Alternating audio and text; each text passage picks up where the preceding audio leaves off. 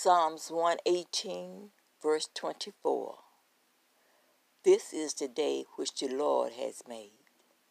We will rejoice and be glad in it.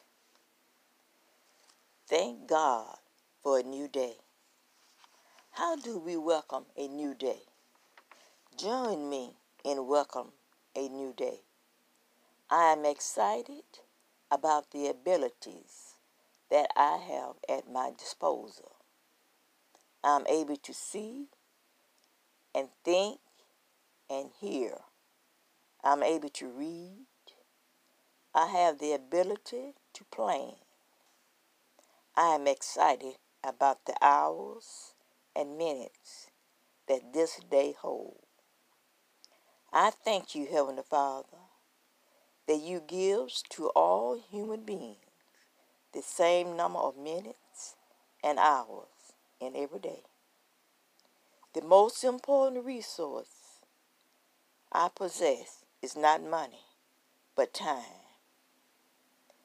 With the gift of time, I have the opportunity to laugh,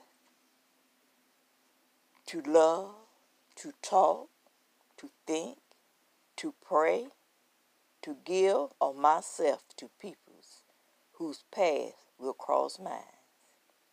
I am blessed. I am alive.